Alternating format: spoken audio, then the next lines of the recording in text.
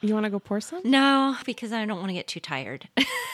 Right. I feel that. I know. John handed it to me. I was like, well, today's over.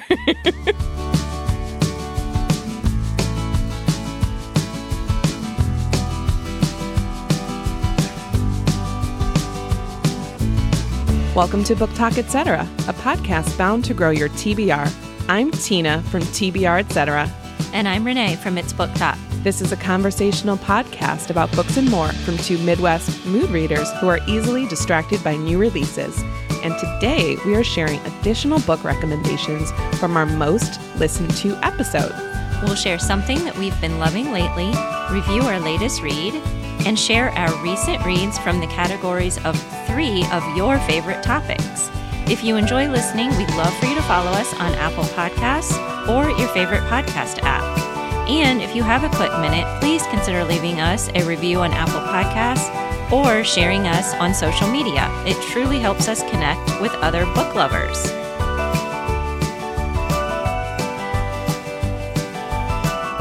Hey, Tina. Hey, Renee. How are you? Great. Very excited to talk books because we've been keeping big secrets from each other. And it's been a little over a week since we recorded. We had a little break. I know. We did have a little break. We're recording right after Thanksgiving. And so I'm like, oh, how do I do this? Like, it feels like I'm out of practice, even though it's only been like a week or so. I know, exactly. That's how I felt. And I don't know if we've ever kept like more secrets from each other. Mm-hmm. Yeah. Normally we know or have a general sense as to what the other's reading, but I honestly have no idea. And I hear you've got some good ones, like ones that you weren't expecting to like as much as you did. Very unexpected. And I don't think I would have read them without us deciding to do this episode.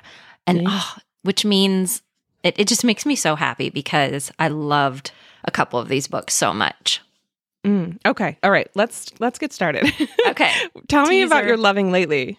All right. My loving lately this week is a podcast that I discovered called Best Laid Plans with Sarah Hart Unger. She's a wife, a mom of young kids, and a doctor who has a passion for planning and has brought that passion to her podcast. So this is a podcast about planners, which I never in a million years would have thought I would have went down such a rabbit hole in listening and enjoying. Right. I have listened to, almost not all of her back episodes, but all the ones that really caught my eye. So what she does is she reviews paper planners and goes into, and so she does all of the hard work because side tangent, I have decided to go back to a paper planner because this year of using Google Calendar and my calendar on my phone has been horrible for me. I don't know if I remember putting alerts in for events or like appointments, and then I don't know what happened. I never got them. Oh no. I'm not used to, it just went off into the ether. To feeling so scattered. And so I'm going back to a paper calendar. I'm going back to a paper planner. So this was perfect timing to discover her podcast. And she also interviews guests. So for example, she interviews Gretchen Rubin, which is one of my very favorite episodes I listened to. And then that led me to order one of Gretchen's new products for planning and organization. And I'm probably going to end up, once I get that and try it out, I'm probably going to bring that as a loving lately. So I will keep you updated on that. But I really love what she brings to her podcast, which is a passion and an expertise. It's so niche, but she's so knowledgeable and enjoyable. And then she also talks about other topics. On a recent episode, she discussed Instagram's effects on her life and the changes she's making with that. So it's just a really interesting podcast. If you like time management and organization and planning, then give it a try. It's Best Laid Plans with Sarah Hart Unger. That I would never in a million years have guessed that there was an entire podcast dedicated to planners. Right. But I'm for it. Why not? I mean, there's book podcasts, there's podcasts for everything. So why not planners? I had no idea either. And also the book I'm bringing as my latest read, I first heard about on her podcast. So okay. I'm excited to talk about that. What are you loving lately? Okay, so My Loving Lately is an app for your phone. I have literally been using this app for years. I'm obsessed with it. Everybody knows that I do it in my day-to-day life, but it's called 1 Second Every Day. And this app, I mean, basically the name explains it. It is an app that allows you to, well, basically you record 1 second of video or take a photo every day. And this app edits them together to make a full video at the end. So basically every day I try and remember to take a little video, or I'll take a live photo and then import it into this app. There is a free version, but I use the paid version. It's like 99 cents a month. And that comes with enough options for me. They also have more upgraded versions, like for $30 a year. And that allows you to do things like longer videos and import your own music. I keep it simple. I don't need anything that fancy. But I've gotten pretty good at remembering to take just a quick snapshot of something. It doesn't have to be anything dramatic. It doesn't have to be anything, some days, like especially in 2020, we didn't leave the house. So it was a lot of pictures of my daughter and my dogs and food. But what I find is that at the end of the year, it allows me to remember these small moments that I otherwise would not have. And it's been really special. I think this is probably the 4th or 5th year that I've been using it. And every year on New Year's, I put together my video. And it ends up to be about, I think 5 or 6 minutes long. And it's such a fun way to remember the little moments in life, especially with Lily, because you can see her grow up as, the videos go on. It kind of makes me sad. I'm like, oh my gosh, March doesn't in theory feel like that long ago, but I see her little videos. I'm like, oh my God, it's very sweet. I love this app. I recommend it to everybody that I know in real life or that's seen me use it. And I love seeing other people's videos. So even though I don't necessarily remember all the things that they did, it's nice. It makes me feel like I can still keep up with my friends by seeing their little videos. I highly recommend it. Give it a shot. This is the 1 Second Every Day app. I've never heard of that. And that sounds so fun.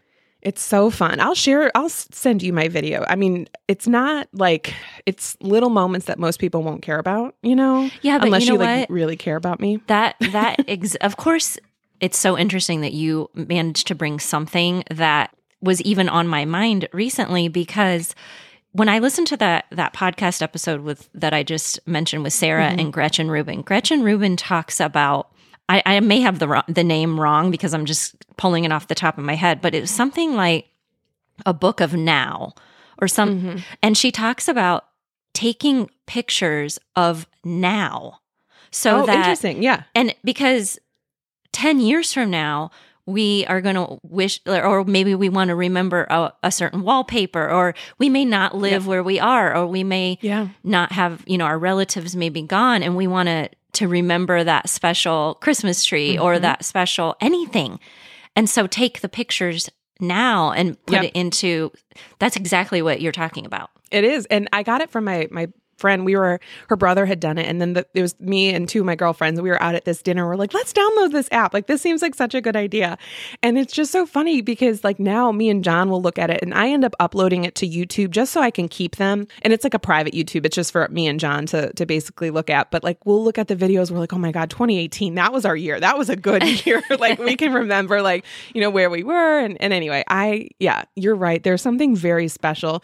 Some of them are big events like holidays or under the Christmas tree, but sometimes it's just this meal I made or this book I was reading or our backyard. And it's very special. I highly recommend it. And it's good for me because I have a bad memory for detail. I can remember big picture, but details get lost on me. But if I have that little reminder, I'm like, oh yeah, we did use all white lights on our Christmas tree last year or whatever it is. It helps me hang on to my life more in a sense. Oh, I love it. Yes. Anyway. Okay. Definitely going to try that out. Fabulous. All right. So leading in, do you want to tell me about this latest read that ties into planning? Yes, I would love to. And it's called 4,000 Weeks by Oliver Burkeman. And this is nonfiction. This book I listened to on audio, but I am definitely buying a print copy. And I'll tell you a little bit more about that later. So this came my way by definite book serendipity because I first heard about it on the Best Laid Plans podcast. And that very same night that I listened to the episode that she mentioned this book, we had our mood reader happy hour. And one of our patrons, Jalen, brought this book as her latest read and said it changed her life. And so twice in one day, a book I'd never heard about. So I was like, I have to read that book. What it's that's about. a sign. Its tagline is Time Management for Mortals. So I definitely thought this was going to be a little bit of a how-to, and it's not. This is one of the most surprising books for me because it's not at all what I expected. And he starts off by talking about the human lifespan and how if we live to be 80, we will have just over 4,000 weeks. And the fact that we live very much as if there isn't enough time. We're obsessed with our lengthening to-do lists, overfilled inboxes, work-life balance, and the ceaseless battle against distraction.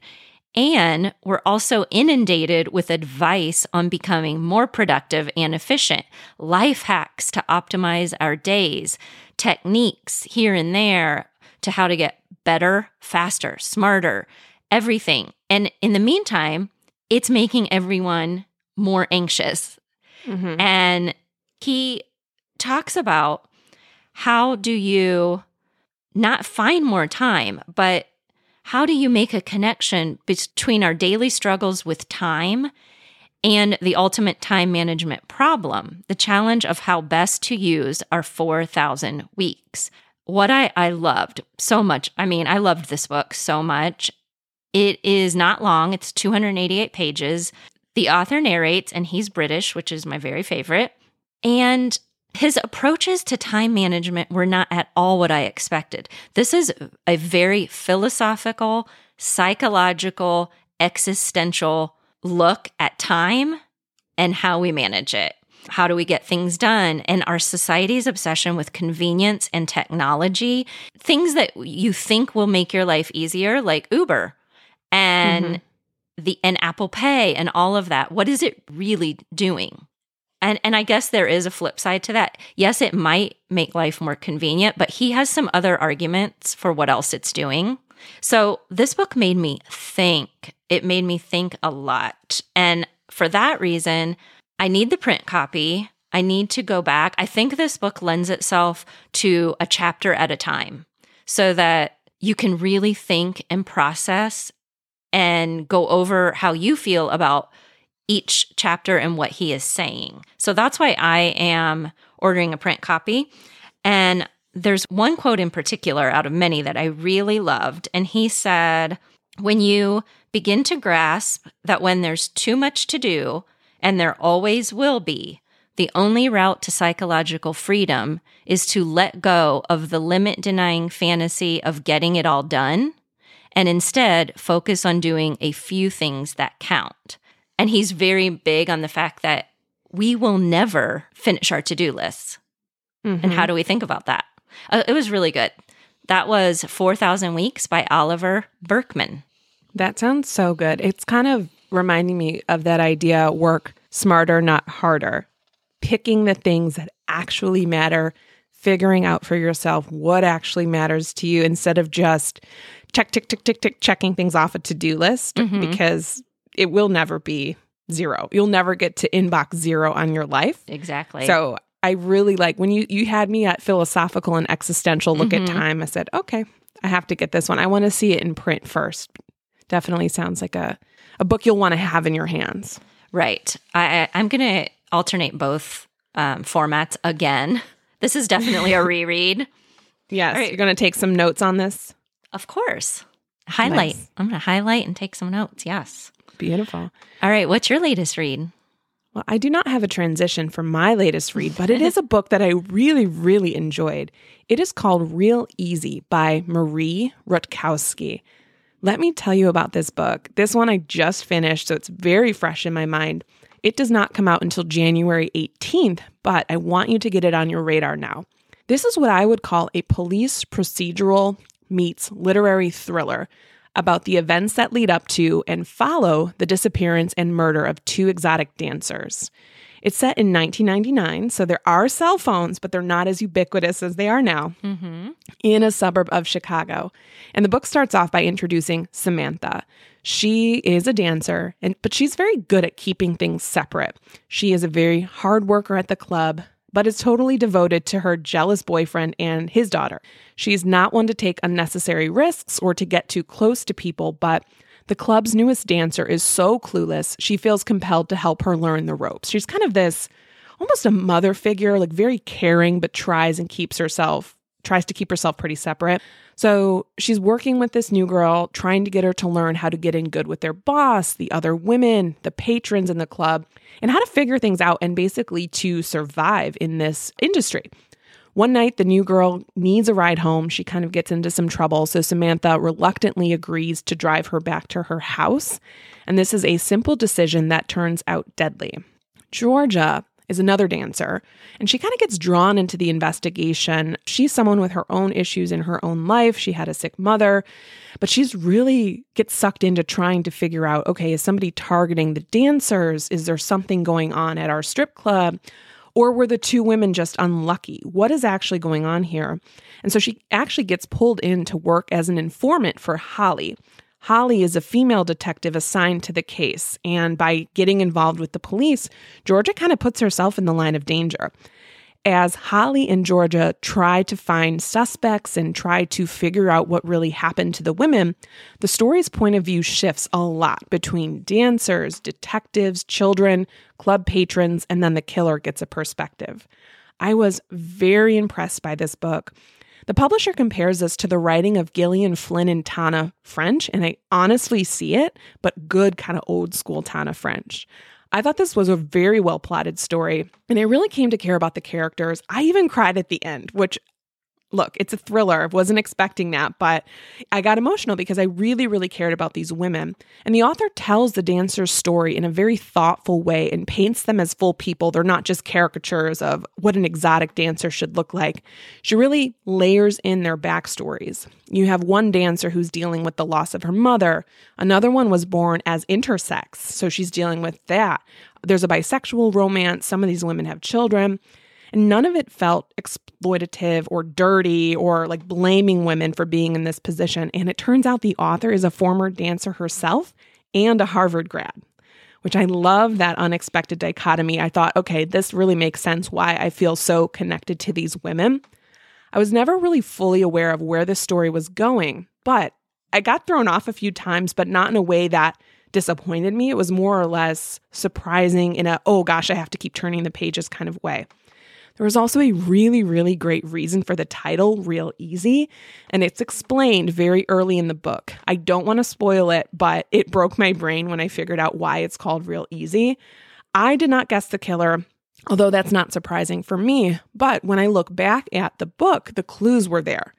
I did find myself confused a couple of times because I do find this to be a little literary. And she really gives so many perspectives. There's a lot of flipping back and forth between characters that I don't know if they were needed, but it did give me a reason to suspect them. You kind of had a lot of people like, all right, who's actually the one here? So I don't know, that threw me off a little bit. And for that reason, I do not think this would play very well on audio. I think this is one you want to have in front of you. And there were some parts of chapters that I found myself like speed reading through because I wanted to get back to the action, but nothing major. I still thought this was an unexpected, well-researched, and immersive read. It's got complicated characters and you want to try and understand them. I really, really liked this book. I would highly recommend it. It was called Real Easy by Marie Rutkowski. Okay. You snuck that in as a new release. I did. I have a copy of that. So, well, I brought it as a shelf edition, I so know. You probably heard about it from me. Well, that's true. I did. So that means, okay, so that's fair, but I need to read it. I know you're always so mad when like you have a book that I read. I'm like, but I told you about it. Like, come on, man. I know, but you know, I needed to read it. I need to read it. So I have to, especially you had me at crying at the end. And the whole time I was thinking this would probably make a really good book flight with These Women by Ivy Pacoda that I brought. I bet that would make a good book flight. I did not read that book, but yeah, it's kind of that idea of really giving women a chance to tell their story, looking at how there's a couple of sentences that I'm just like, yes, this author gets it. Like how you're primed to be on the defensive, to feel like, we've said this before on the podcast, like, walking from A to B, you're like, well, you got to be on the alert because somebody could easily overpower us. And so she really kind of brings voices to these characters. I also, of course, love the Chicagoland setting. I thought this was well researched. I'm digging it. I really hope it gets some praise next year. Okay, great. All right. Well, are we moving into book? Moving along to book talk. We have a little bit of a hodgepodge today, I think, don't we? We do. It's the end of the year, and we're kind of taking a minute to look back at the podcast, see how we've done, see how our episodes have done. And what we did, we actually looked to see which episodes had the highest downloads. And we thought that would be kind of fun to bring one additional book recommendation from each of those specific episode topics. So today, we're each sharing one more celebrity book club pick, one more backlist book, and then one more book that gave us a book hangover. And quickly, before we jump into book talk, I do want to make 2 quick announcements. We have a website. We have a new podcast website. It's booktalk.etc.podcast.com. So that is our first announcement. Definitely check it out. Our second announcement is that since we've been around for about 6 months now, we really wanted to get our listener feedback. We would be so honored if you would consider taking the time to take our listener survey. And we're just really using this data to figure out what you all want to hear more from us, what you liked, what you didn't like, maybe potential guests you'd want us to hear, anything at all. And to take the survey, it is going to be on our website, booktalk.etc.podcast.com. And of course, we'll include the direct link in our show notes. Yes. Very exciting. 2022 is bringing some changes. It's exciting.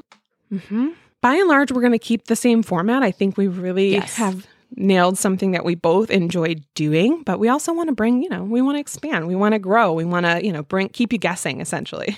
Right. And also, it's fun to hear from other people what worked, what maybe didn't work, and what ideas or topics or inspiration or, like you said, guests people would be interested in hearing. So I'm excited to read those when they come through. Me too. And that survey is available now. So take a quick look at it. Yes. All right. Well, so was this hard for you to go back and choose? Me too. What made it hard? So the one that I had the easiest time with is Celebrity Book Club. I don't mean to, but I generally am interested in 90% of the books that Jenna picks, Jenna's book club, for whatever reason. Like, her tastes for the books that she picks and the ones that I like almost overlap all of the time. So I had the easiest time with that one. I struggled the most with book hangover, because how do you predict if a book's going to give you a book hangover? That was one I'm like, gosh, I've heard others say that they really enjoyed this. So I took a chance on a book, and I was happy that I was like, okay, I DM'd Renee. I was like, yes, okay, this worked. I can call it my book hangover. And Backlist, I sort of cheated. It's a 2020 book. But anyway, it's technically Backlist. That is Backlist. We said anything past a year, right? Yes, it came out last year. What about you? Yeah, I definitely struggled, but it forced me to look at some different books that I wouldn't have thought about. And what I thought for sure what I was initially going to go with for a book hangover, because when I think book hangover, I think, I've got to pick something that either made me cry or I can't stop thinking about. But I was thinking, I thought I knew what I was going to have for that. And then I picked a book for Backlist, which has been on my TBR for quite a while. And when I finished that book, which made me cry, and I'm still thinking about, I was like, nope, that has to be my book. I never ever, it's a thriller. I never thought that would be a book hangover ever in a million years. So that was a fun surprise. But then I struggled with the celebrity picks. I've already read a few. So I ended up, and this is what I love about doing things like this, because I ended up finding something on Oprah's book club. And it took me watching her do one of her videos about this book. And she asked 2 particular questions that she wanted to discuss. And as soon as I heard her say those questions, I was like, that's the book I'm reading. Yep. And that's my other 5-star. I loved it. So us pushing ourselves to do something like this and to bring people the listeners more of what they liked has brought me 2 books that are going to be on my top 10. And now as we start doing that, I'm like, oh, I wonder what's going to be bumped off. Like, I can't wait to figure this out. But so unexpected. That's the best though. Sometimes the unexpected books are the best. Like the ones that you weren't expecting to enjoy as much as you did. Sometimes that's more fun than when you think, yeah, this is my wheelhouse. Of course, I enjoyed it. But what Renee's referring to is next week's episode is our top 10 of 2021. We're narrowing it down. We're each bringing 10 picks that are our very top. And these are not going to be books that are just published in 2021. These can be published at any time. These are our very, very top. So I know I will be working on my list probably down to the last minute, but we have to call it at a certain point. I know. Well, now I don't know if I just spoiled 2 of my picks. Oh, I think that's okay. But you don't know though. They might, who knows? You've got a couple weeks left, like a week or 2. I know, that's true. Maybe you'll pick something up. They might. I have to sit down with it. All right. Well, I'm dying to hear these picks. Like, I don't think I can wait any longer. So do you want to go first? Do you want to pick or do you want me to? No, I can go first, but are we going to keep our book hangovers till last? Should we keep each other in suspense? Book hangovers last. Book hangovers, which, by the way, is our most downloaded episode of any of favorites of 2021 so far that we did in July, and our books on the radar, which always get a bunch of downloads. Book hangovers, everybody loves them. Everybody wants to hear about them. And so I'm so excited to bring another one. That category is possibly my favorite as well. Because I remember you brought, I believe, The Idea of You as one of your books that brought you a book hangover. And I was like, I'm not interested in this book. No, this book is not for me. But then I heard you loved it so much. And I'm like, all right, let me try it. Spoiler, I'm still thinking about that book. I immediately turned around and bought a print copy. I'm frothing at the mouth about this particular book. And that would have never been something that I would have picked up if it wasn't for you bringing it to that episode. So, oh, that makes me so happy. Yeah. Isn't that the best feeling? All right. So, All right, let's jump into it. Tell me about your first pick, Celebrity Book Club. All right. Celebrity Book Club. Like I said, I went with Oprah, and I picked Bewilderment by Richard Powers. Have you heard of this? I've heard of it. I know literally nothing. So tell me. Yes, this was her book club choice for September. It was nominated for a National Book Award and shortlisted for the Booker Prize. So also, word books don't always work, but here's what grabbed me with this. When I was going through her feed, there was a short video, and in her video, she's talking about the book and a little bit about the synopsis, and she said, I want you all to think about, what did Richard Powers mean when he wrote, "Life wanted something from us"? And then she also asked, if you could connect with a loved one who passed on, what might you learn? These are very integral aspects of this plot. And as soon as I heard that, I was like, yes, I need to try that book. Yep. Because I had seen a few reviews around, and I saw that the main character was an astrobiologist, and I was like, no, I don't.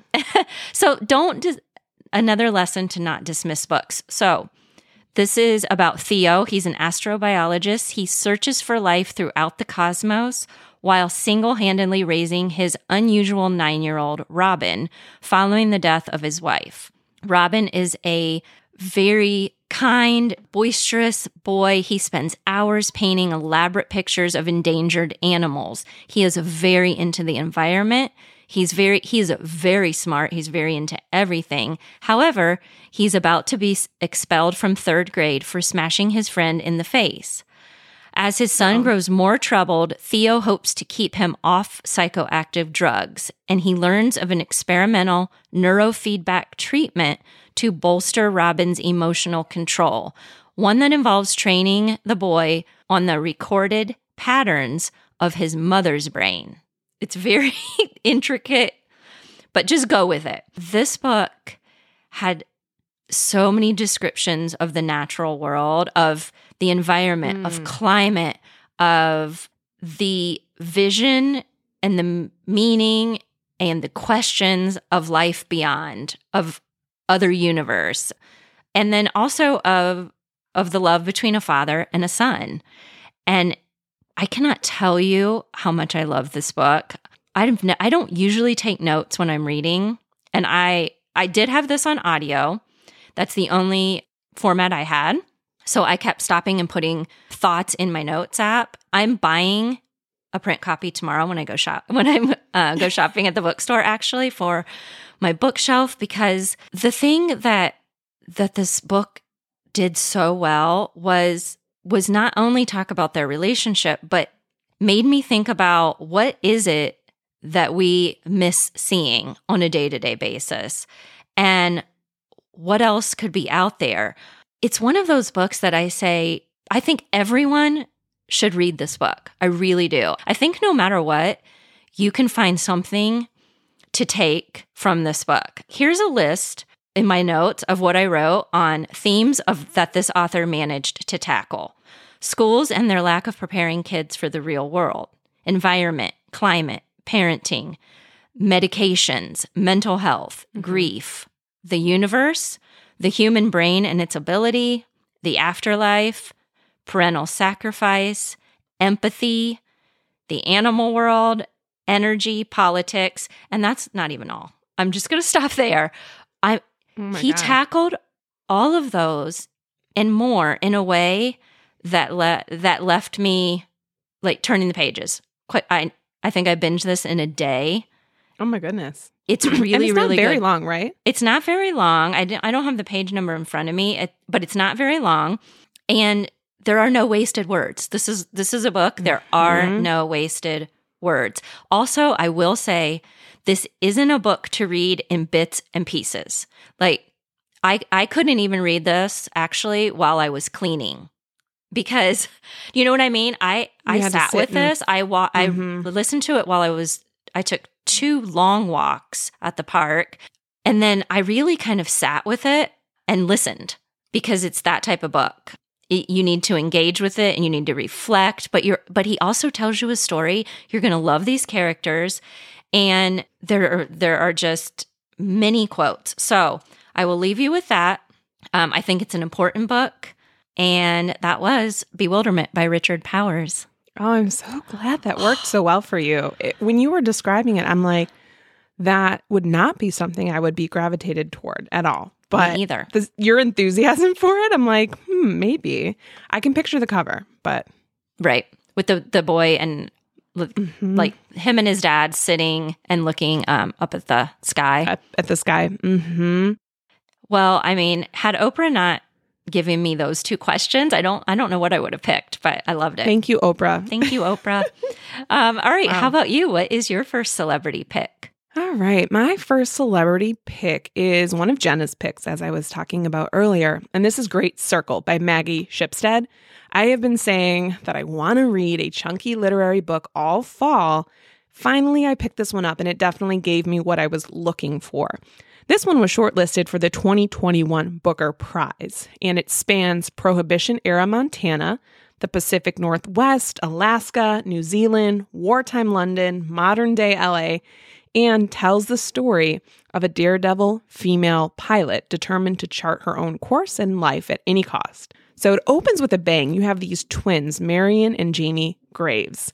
They were with their parents on a sinking ocean liner in 1914. And their father was actually the captain of the ship. And he had to decide if he was going to hand his twins off to one of the women, because, right, you have to save the women and children first. And he's supposed to go down with the ship. He's the captain. But instead of just handing his kids off, he's like, I have to know if they survive. So he decides to take one of the lifeboats, and he survives, as, of course, do the children. But therefore, he gets put in prison because it looks like the ship has sunk with, kind of for nefarious reasons. This all takes place in the first couple pages. It's kind of the setup. So the kids then, of course, have to be raised by somebody because their mother does not make it. So they go to their uncle in Missoula, Montana. And there they have a pretty idyllic childhood. Growing up, Marion is a tomboy, Jamie is a sensitive artist, and they spend a lot of time with their friend Caleb, who's Native American. And Marion kind of goes against the expectations of females for that time period. She cuts her hair super short. She doesn't want to wear dresses. She likes getting dirty. And she figures out her life's purpose pretty early. She sees a pair of barnstorming pilots pass through town, and they're in these beat-up biplanes, and it sticks with her. She decides she will stop at nothing to become a female pilot, and she does. And at 14, she's able to become this pilot because she drops out of school, and a wealthy bootlegger decides to buy her a plane and bankroll her lessons. As you can imagine, he probably has some ulterior motives for wanting to do that. And of course, this arrangement ends up changing the course of her life. Then you have this other viewpoint folded in that takes place about a century or so later. So you're in basically modern day LA. And it's Hadley Baxter. She is a child actress. Kind of feels like it's a bit Kristen Stewart-esque from Twilight. It kind of feels like that's what the inspiration was. But Hadley is cast to play Marion in a film of Marion's life and covers Marion's disappearance because it's not a spoiler. That's kind of the book. She ends up trying to take this flight around the world and ends up disappeared. And so Hadley is cast to play Marion in this biopic. Hadley is a recent outcast. And again, she was this huge, huge mega childhood star. But because she broke up with the male love interest from that movie series, she kind of like gets blacklisted in Hollywood. So this casting is a chance to rebrand herself. And she actually gets immersed in Marion's story and finds out things that the general public doesn't know. So I see why her viewpoint was included, because you get to find out things about Marion that you would not have otherwise been able to find out. But I'll say those sections definitely lagged. All in all, I like this book a lot. It is not going to be on my favorite of the year list, but it really did satisfy my itch for something literary and something immersive. The writing was beautiful. But it did take me a lot longer to get really sucked into the characters and the stories than I like to. You can tell it was building to something. And it had this weird thing in books like these where sometimes you can't tell if nothing is happening or everything is happening for pages and pages. And then all of a sudden, something major will happen at the very end. And you're like, wait, what? Did I miss it? What happened here? I will say I enjoyed the present day actress in the beginning, but by the end it completely fell flat and I kind of got bored by it and almost annoyed by the interruptions. I'm like, let Marion talk. I want to hear what's going on with Marion. But that's good. I kind of flip-flopped. I really, really came to enjoy Marion as a character. I will say this is meticulously researched. I love that she brought in real people. You have other famous aviators and, socialites of that time period folded in. I really enjoyed one of the characters in this book, but she's not introduced to the very, very last parts of it, and I would have loved to have her as a part of the story longer. I listened to it, and the author did this great thing where she would introduce a chapter as Chapter 5, 2 months after Marion visited Jamie, so that you really never lost track of how much time has passed. I really liked that. This book does span the characters' entire lives, and I enjoyed the ending a lot. This entire book is leading up to this great circle. That's the name of it, and that's this big flight that she has been dreaming of. She wants to circumnavigate the globe by flying over the North and South Poles, but it came so late into the story, it almost felt like an afterthought. For the most part, it was well plotted. I did enjoy it. I liked the ending. It just fell short, though, of me wanting to rush to buy it for my shelf. Mm-hmm. So this one was Great Circle by Maggie Shipstead. I don't know that this is a resounding endorsement, but I liked it well enough. Okay. No, I think you did a really good job. Is it worth the 600 pages?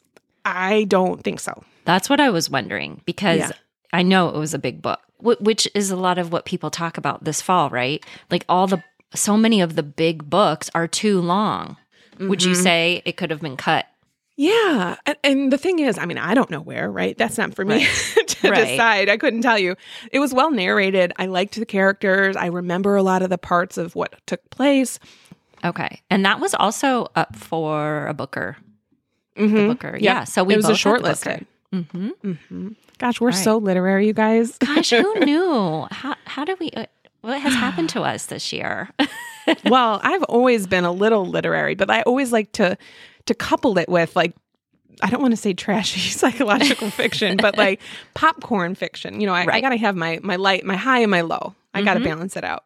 Yeah. Speaking of, my next one's pretty low. So go ahead and tell me, what is your backlist book? Okay. Mm-hmm. And my backlist is my least favorite of this group. Okay. And that is A Stranger in the House by Shari Lapena. Mm-hmm. Mm-hmm. I am working my way through her backlist, actually, and this one's from 2017.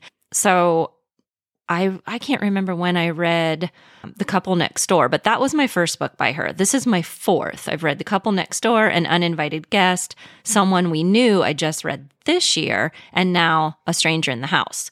This one is my least favorite, like I said. Mm-hmm. This was... Now, your least favorite of the ones you're bringing today? Or of Shari Lapena's? Both. Oh, okay. Yes, this is my least favorite of today and of the books I've read of her so far. I've actually really, really enjoyed all of her books and loved Someone We Knew. But no, I mean, this one, this was about Karen and Tom Krupp. They're a happy couple. They live in a lovely home in upstate New York. They are pretty much newlyweds and they have no kids. One day, Tom returns home to find Karen has vanished. Her car is gone, and it seems she left in a rush. She even left her purse, complete with phone and ID, behind. There's a knock on the door later, and the police are there to take Tom to the hospital where his wife has been admitted. She had a car accident and lost control as she sped through the worst part of town. And that's really all you need to know. Mm-hmm. To head into the story. And I mean, this author does domestic suspense, psychological thrillers so well. I was really into this. I think I read it in a day. I read it / listened to it. I had it on audio and print. But the way the mystery unfolded, it felt lackluster to me. Mm-hmm. There's a neighbor, and I knew right from the get-go, like, she's a little bit off her rocker. I mean, there's a detective. All of this felt very standard. Mm-hmm. Do you know what I mean? Not surprising. Yes. Right. For sure. The way the story ended up going after the other thing was she had amnesia. After, she had amnesia from the accident. That's so 2017. It's for real. It really is. It really been there, done that. You got to pick something other than amnesia for the plot. But I love her writing. My goal was to read everything in her backlist. This just wasn't my favorite. The resolution, it was fine. It didn't blow me away by any means. There was a little bit of excitement at the end that I kind of enjoyed. You're like, ooh, finally. But, not enough to make me say, run out and grab this one. That was A Stranger in the House by Shari Lapena. Good. I love the idea of making your way through an author's entire back catalog.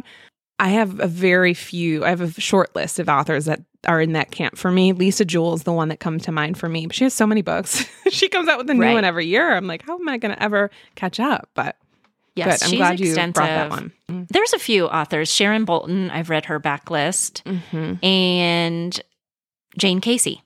Those are two that I've read. Oh, Lisa Gardner. I guess 3. I've read. So I've read a few authors' entire backlist.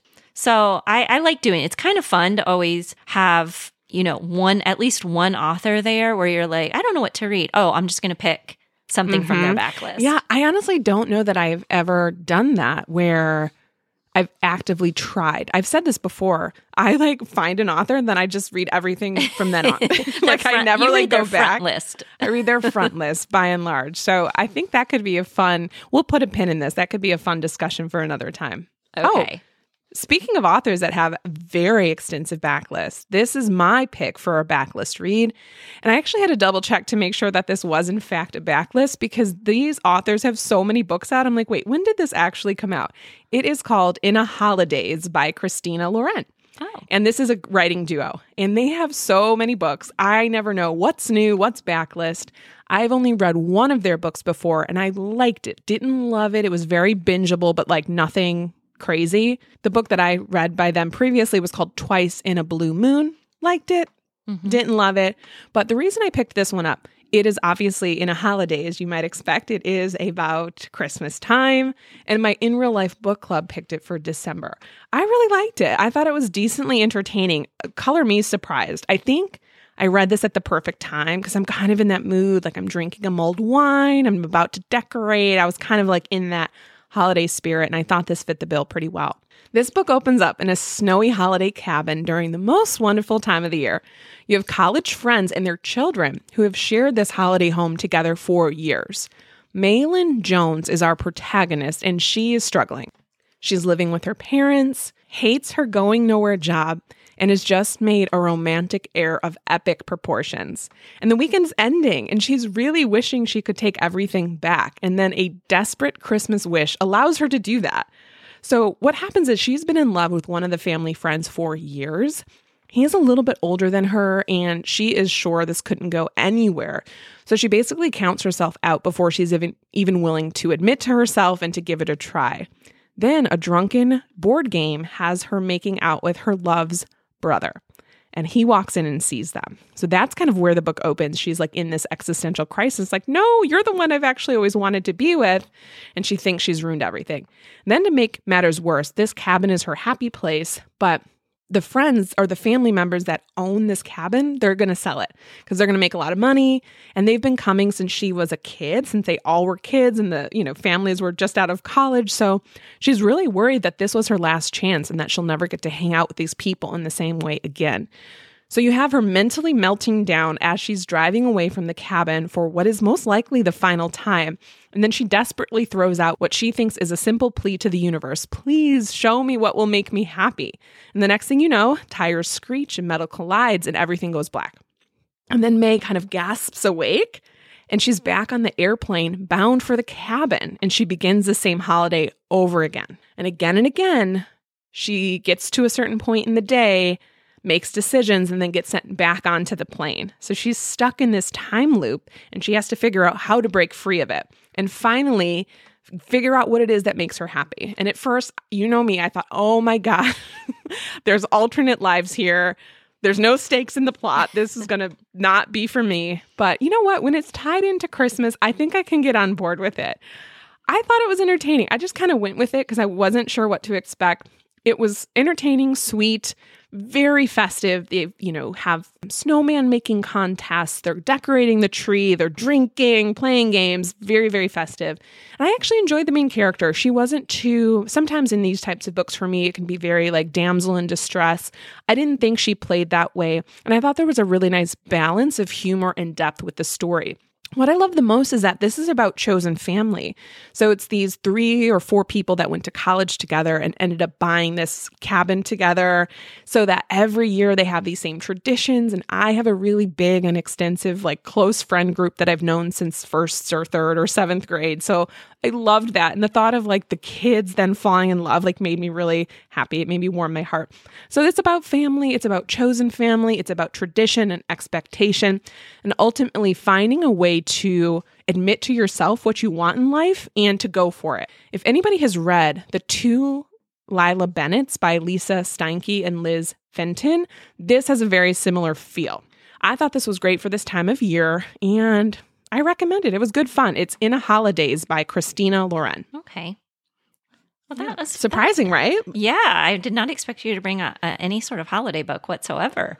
I've read one other holiday book, the one in December that everybody was reading, and I hated it. What? Don't say One Day in December you hated. Yeah, that's by Josie Silver. Did you like it? I gave that 5 stars. Come on, I love that book. Terrible. Why are we fighting and pining over this dude? Are we talking about the same book? Let me Google it. One Day in December. What's it called? One Day in December. Josie Silver. Hold, please. Let me Google it. I gotta see the cover. Let's confirm. Yeah. Uh-huh. Oh, not for me. Didn't like it. I didn't like the dude. I did not like the guy. I thought it was oh gosh, what was his name? He was just kind of this regular frat boy, and these 2 beautiful, smart women are fighting over this same dude. He was a nice guy. I remember that. He was a nice guy. Who he reminds me of? You know who he frickin' reminds me of? He reminds me of your boy from Addie LaRue. Not Luke. Oh, Not Luke. Oh, the other one. The other guy. I'm sad and I'm a nice guy. Oh, rescue me. How dare you? I talk don't about, like this. Was it Henry? It was Henry, wasn't it? Henry. Yes, Henry. That is not nice of you at all. Oh, my. Probably not. It's not very Christmas spirit of me. Well, I'm sorry. Okay. That's very interesting. So that's a 1-star, 5-star. There you go. You probably gave it, unless you didn't give it 1 star.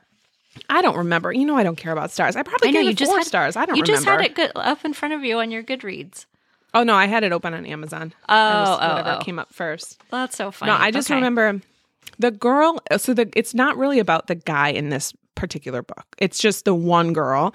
I guess I don't like 2 women pining and loving the same guy. I mean, there was some redeeming qualities of One Day in December. I don't think I would give it 0 stars or 1, but I just was like, I DNF'd it the first time, and then the next year I tried to read it again, and I was like, I didn't love it. I thought that was I read that a while ago, but I do remember liking the whole friendship aspect of what do you do though?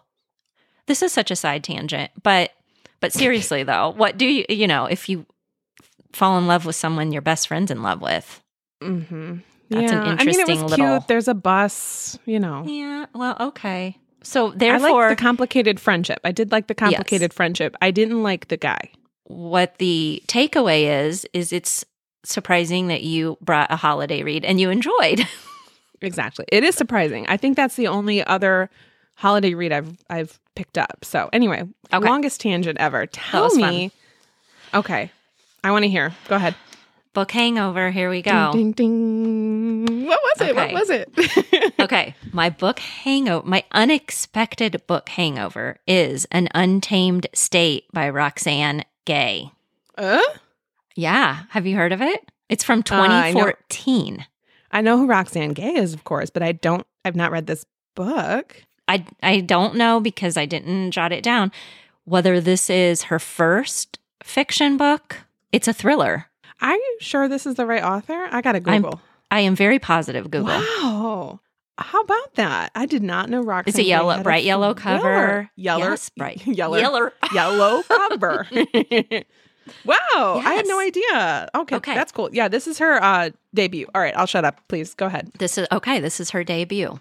I haven't read her nonfiction. I've read one. This was initially my backlist because it's from 2014. This has been on my thriller, crossed my path as a thriller somewhere along the way. And boy, it switched over into my book hangover. So you have Murray Jameson. She's living a fairy tale. The strong-willed youngest daughter of one of Haiti's richest sons. She has an adoring husband, Michael, a precocious infant son, and by all appearances, a perfect life. The fairy tale ends one day when Murray is kidnapped in broad daylight by a gang of heavily armed men in front of her father's Port-au-Prince estate.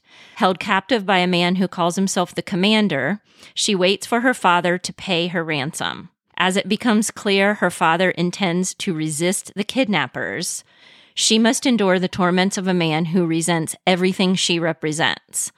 This is a novel of privilege in the face of crushing poverty and of the lawless anger that corrupt governments produce. It is the story of a willful woman attempting to find her way back to the person she once was, and of how redemption is found in the most unexpected of places. This was very intense, I will say that. So this was the book I messaged you about and said, I just finished a book that's come the closest to making me feel how I felt after I finished A Little Life. Couldn't be higher praise. I can never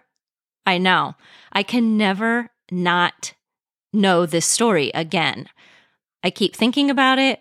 The characters and the choices, the characters in the book I keep thinking about because they feel like real people. But the choices that the author made to go to some very, very, very dark and brutal places. I didn't read any reviews before I started this book.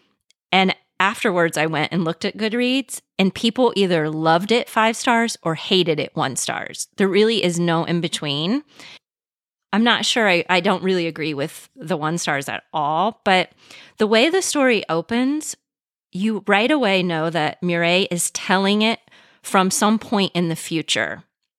But throughout the story, there were times that I kept wondering if maybe it was a journal or that she was reading it from somehow beyond the grave, because right in the opening scene, after you get like an initial prologue where you know she's telling it from some point in the future, we are set right into the scene in front of her parents when the cars pull up, when they're on a way to the beach for the day. The cars pull up and they kidnap her immediately within the first pages. Immediately.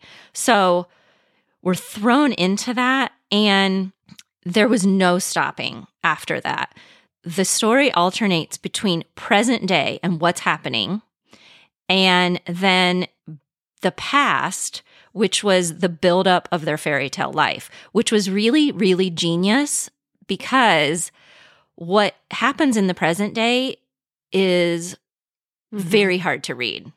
It's very dark. I am not going to give specific details, but I will say that if you want to know anything else, you can always message me. But there are tremendous amounts of sexual violence, and it's brutal and it's graphic. The writing is very graphic. She does not she doesn't make things happen behind the scenes. It's there. You have to read it. And there was one point, and I did alternate print and audio. Both formats were excellent. And I actually was reading it on my Kindle when I came to a certain part, and I just was crying, and I had to set it down because what I was reading was just so much. I haven't had to do that since I read A Little Life, where I just needed to take a moment and everything was vivid and I couldn't not picture it, but I also couldn't stop reading it.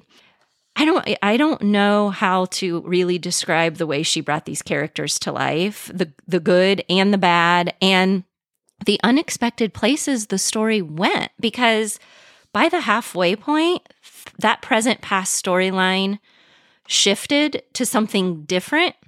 And I was like, oh, wow, I have absolutely no idea where this story is going to go. And it blew me away. It really, really blew me away. I loved it, and I won't forget it. And something that happened at the end too, I like closed it and I thought, oh my gosh, I need to Google and see, I wonder if some of these bad guys, are still like, what if there's stories out there about these particular kidnappers? And then I had to stop and say, this is fiction. Like, I thought for a second that what I was reading was a true story. And I don't know. It was just the way she wrote. But I will say, I do think, obviously, she based this off of real events, because I had no idea about the amount of kidnappings in Haiti. I had no idea. So I did go back and read a little bit about that.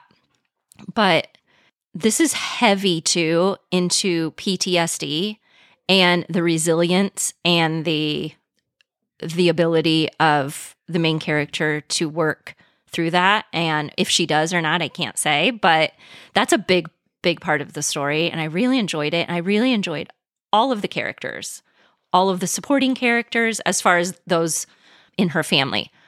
Also, here's you might find interesting. Her father, though, really did refuse to pay the ransom.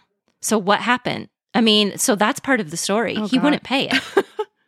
Right. Oh gosh, I'm laughing because I'm uncomfortable. Because that was his tactic. He's like, I'm not negotiating with terrorists type thing. And right, exactly. And so, I mean, I'm not going to obviously tell you, but what happens when he refuses to pay that ransom?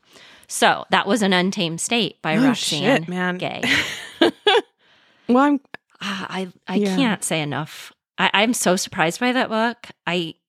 It's also one that it's hard to say, right? Oh, I loved it or enjoyed it. You know what I mean?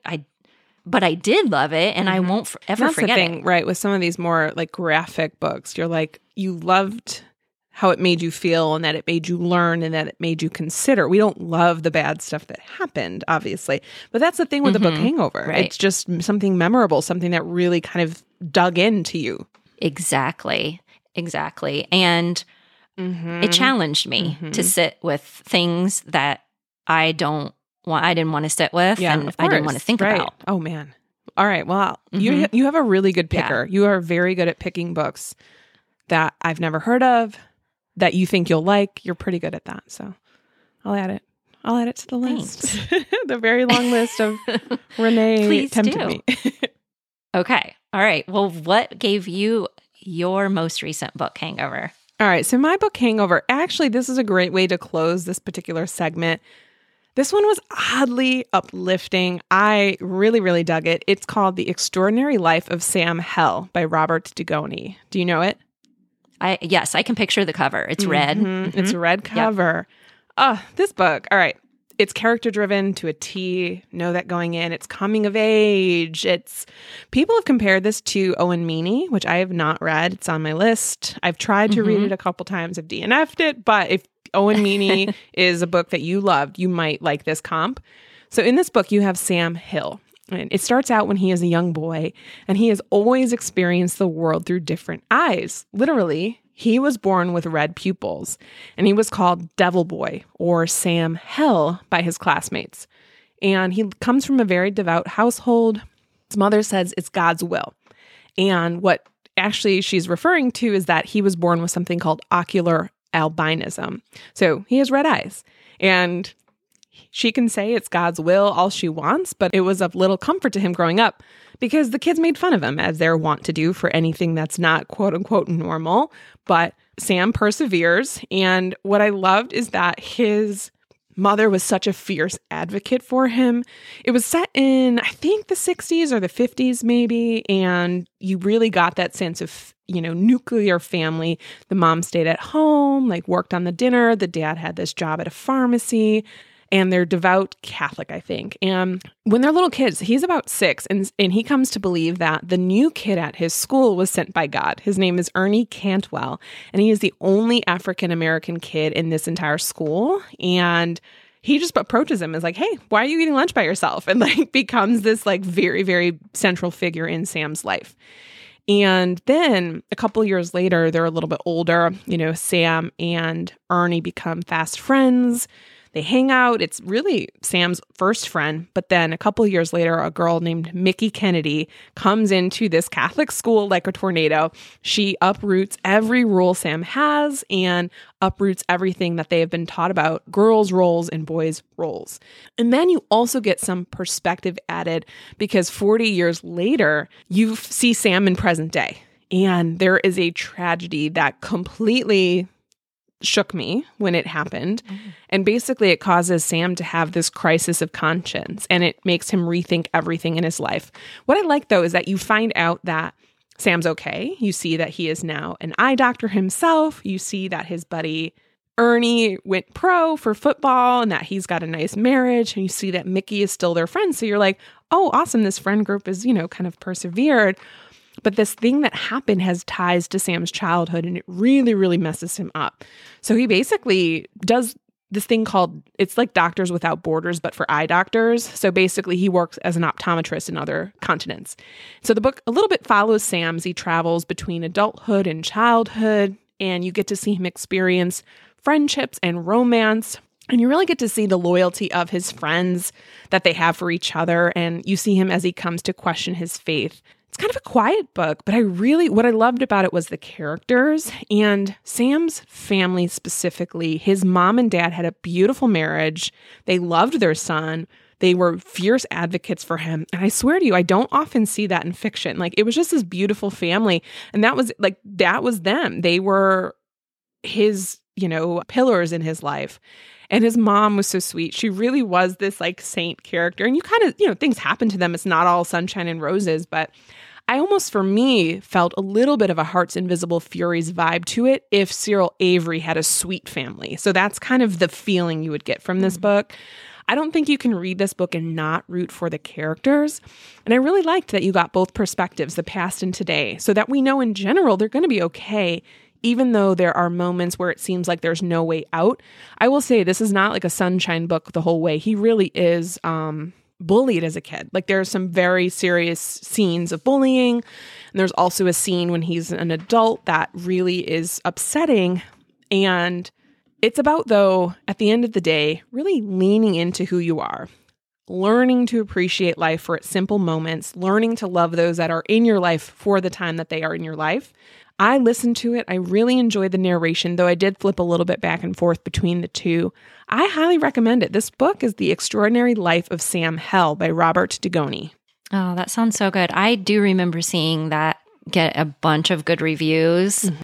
That's how I remember the cover. It's oddly uplifting. But it's also like there were moments of really good tension. Like I'm like, oh gosh, how's this going to end? And it's like low stakes. Like there's like a play scene and I'm like, oh gosh, he's going to be embarrassed. Like, you kind of get the secondhand embarrassment for the character because you're like, they're going to, do something to him.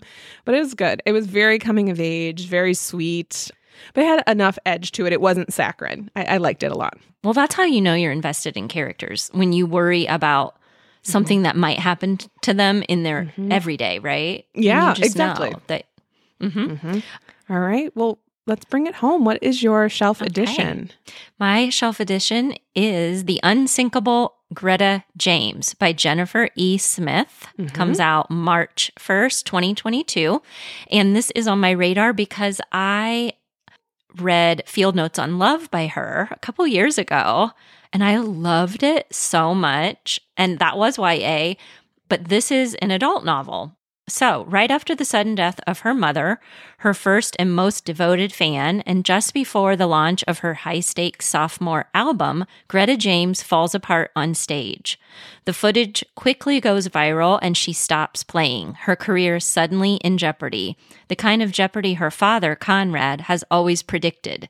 The kind he warned her about when he urged her to make more practical choices with her life. Months later, Greta, still heartbroken and very much adrift, reluctantly agrees to accompany Conrad on the Alaskan cruise her parents had booked to celebrate their 40th anniversary. It could be their last chance to heal old wounds in the wake of shared loss, but the trip will also prove to be a voyage of discovery for them both.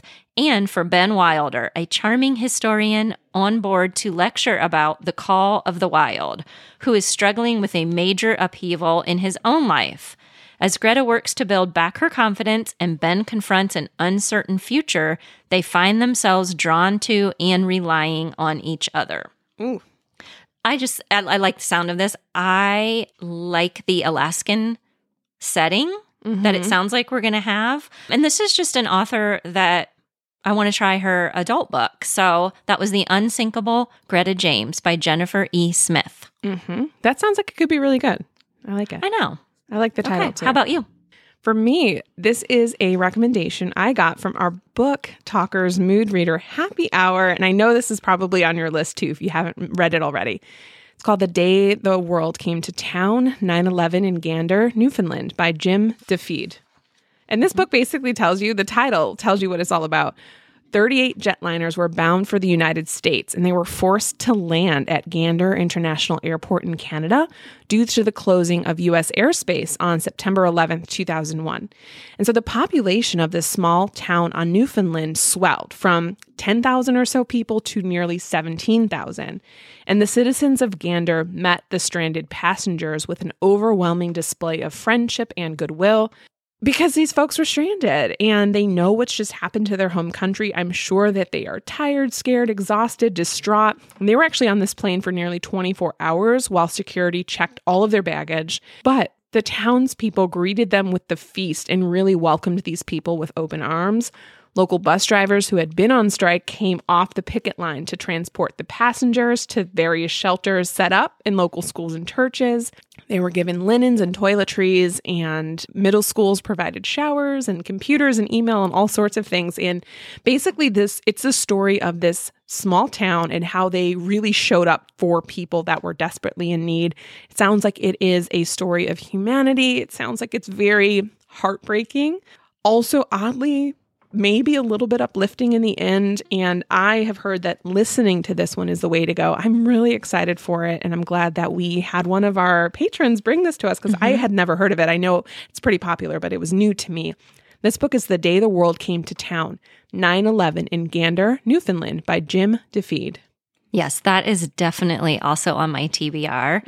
And just in case listeners may be wondering what we're talking about, in our Patreon, we, this past month in November, did a mood reader happy hour where everyone brought their latest reads and we all got to know each other over Zoom. And this particular book was the most talked about book of the night as far as what people... Some people brought it as a latest. Some people brought it as something they wanted to read. So it was a fun little time to add books to our TBR. So yes, you can always join us.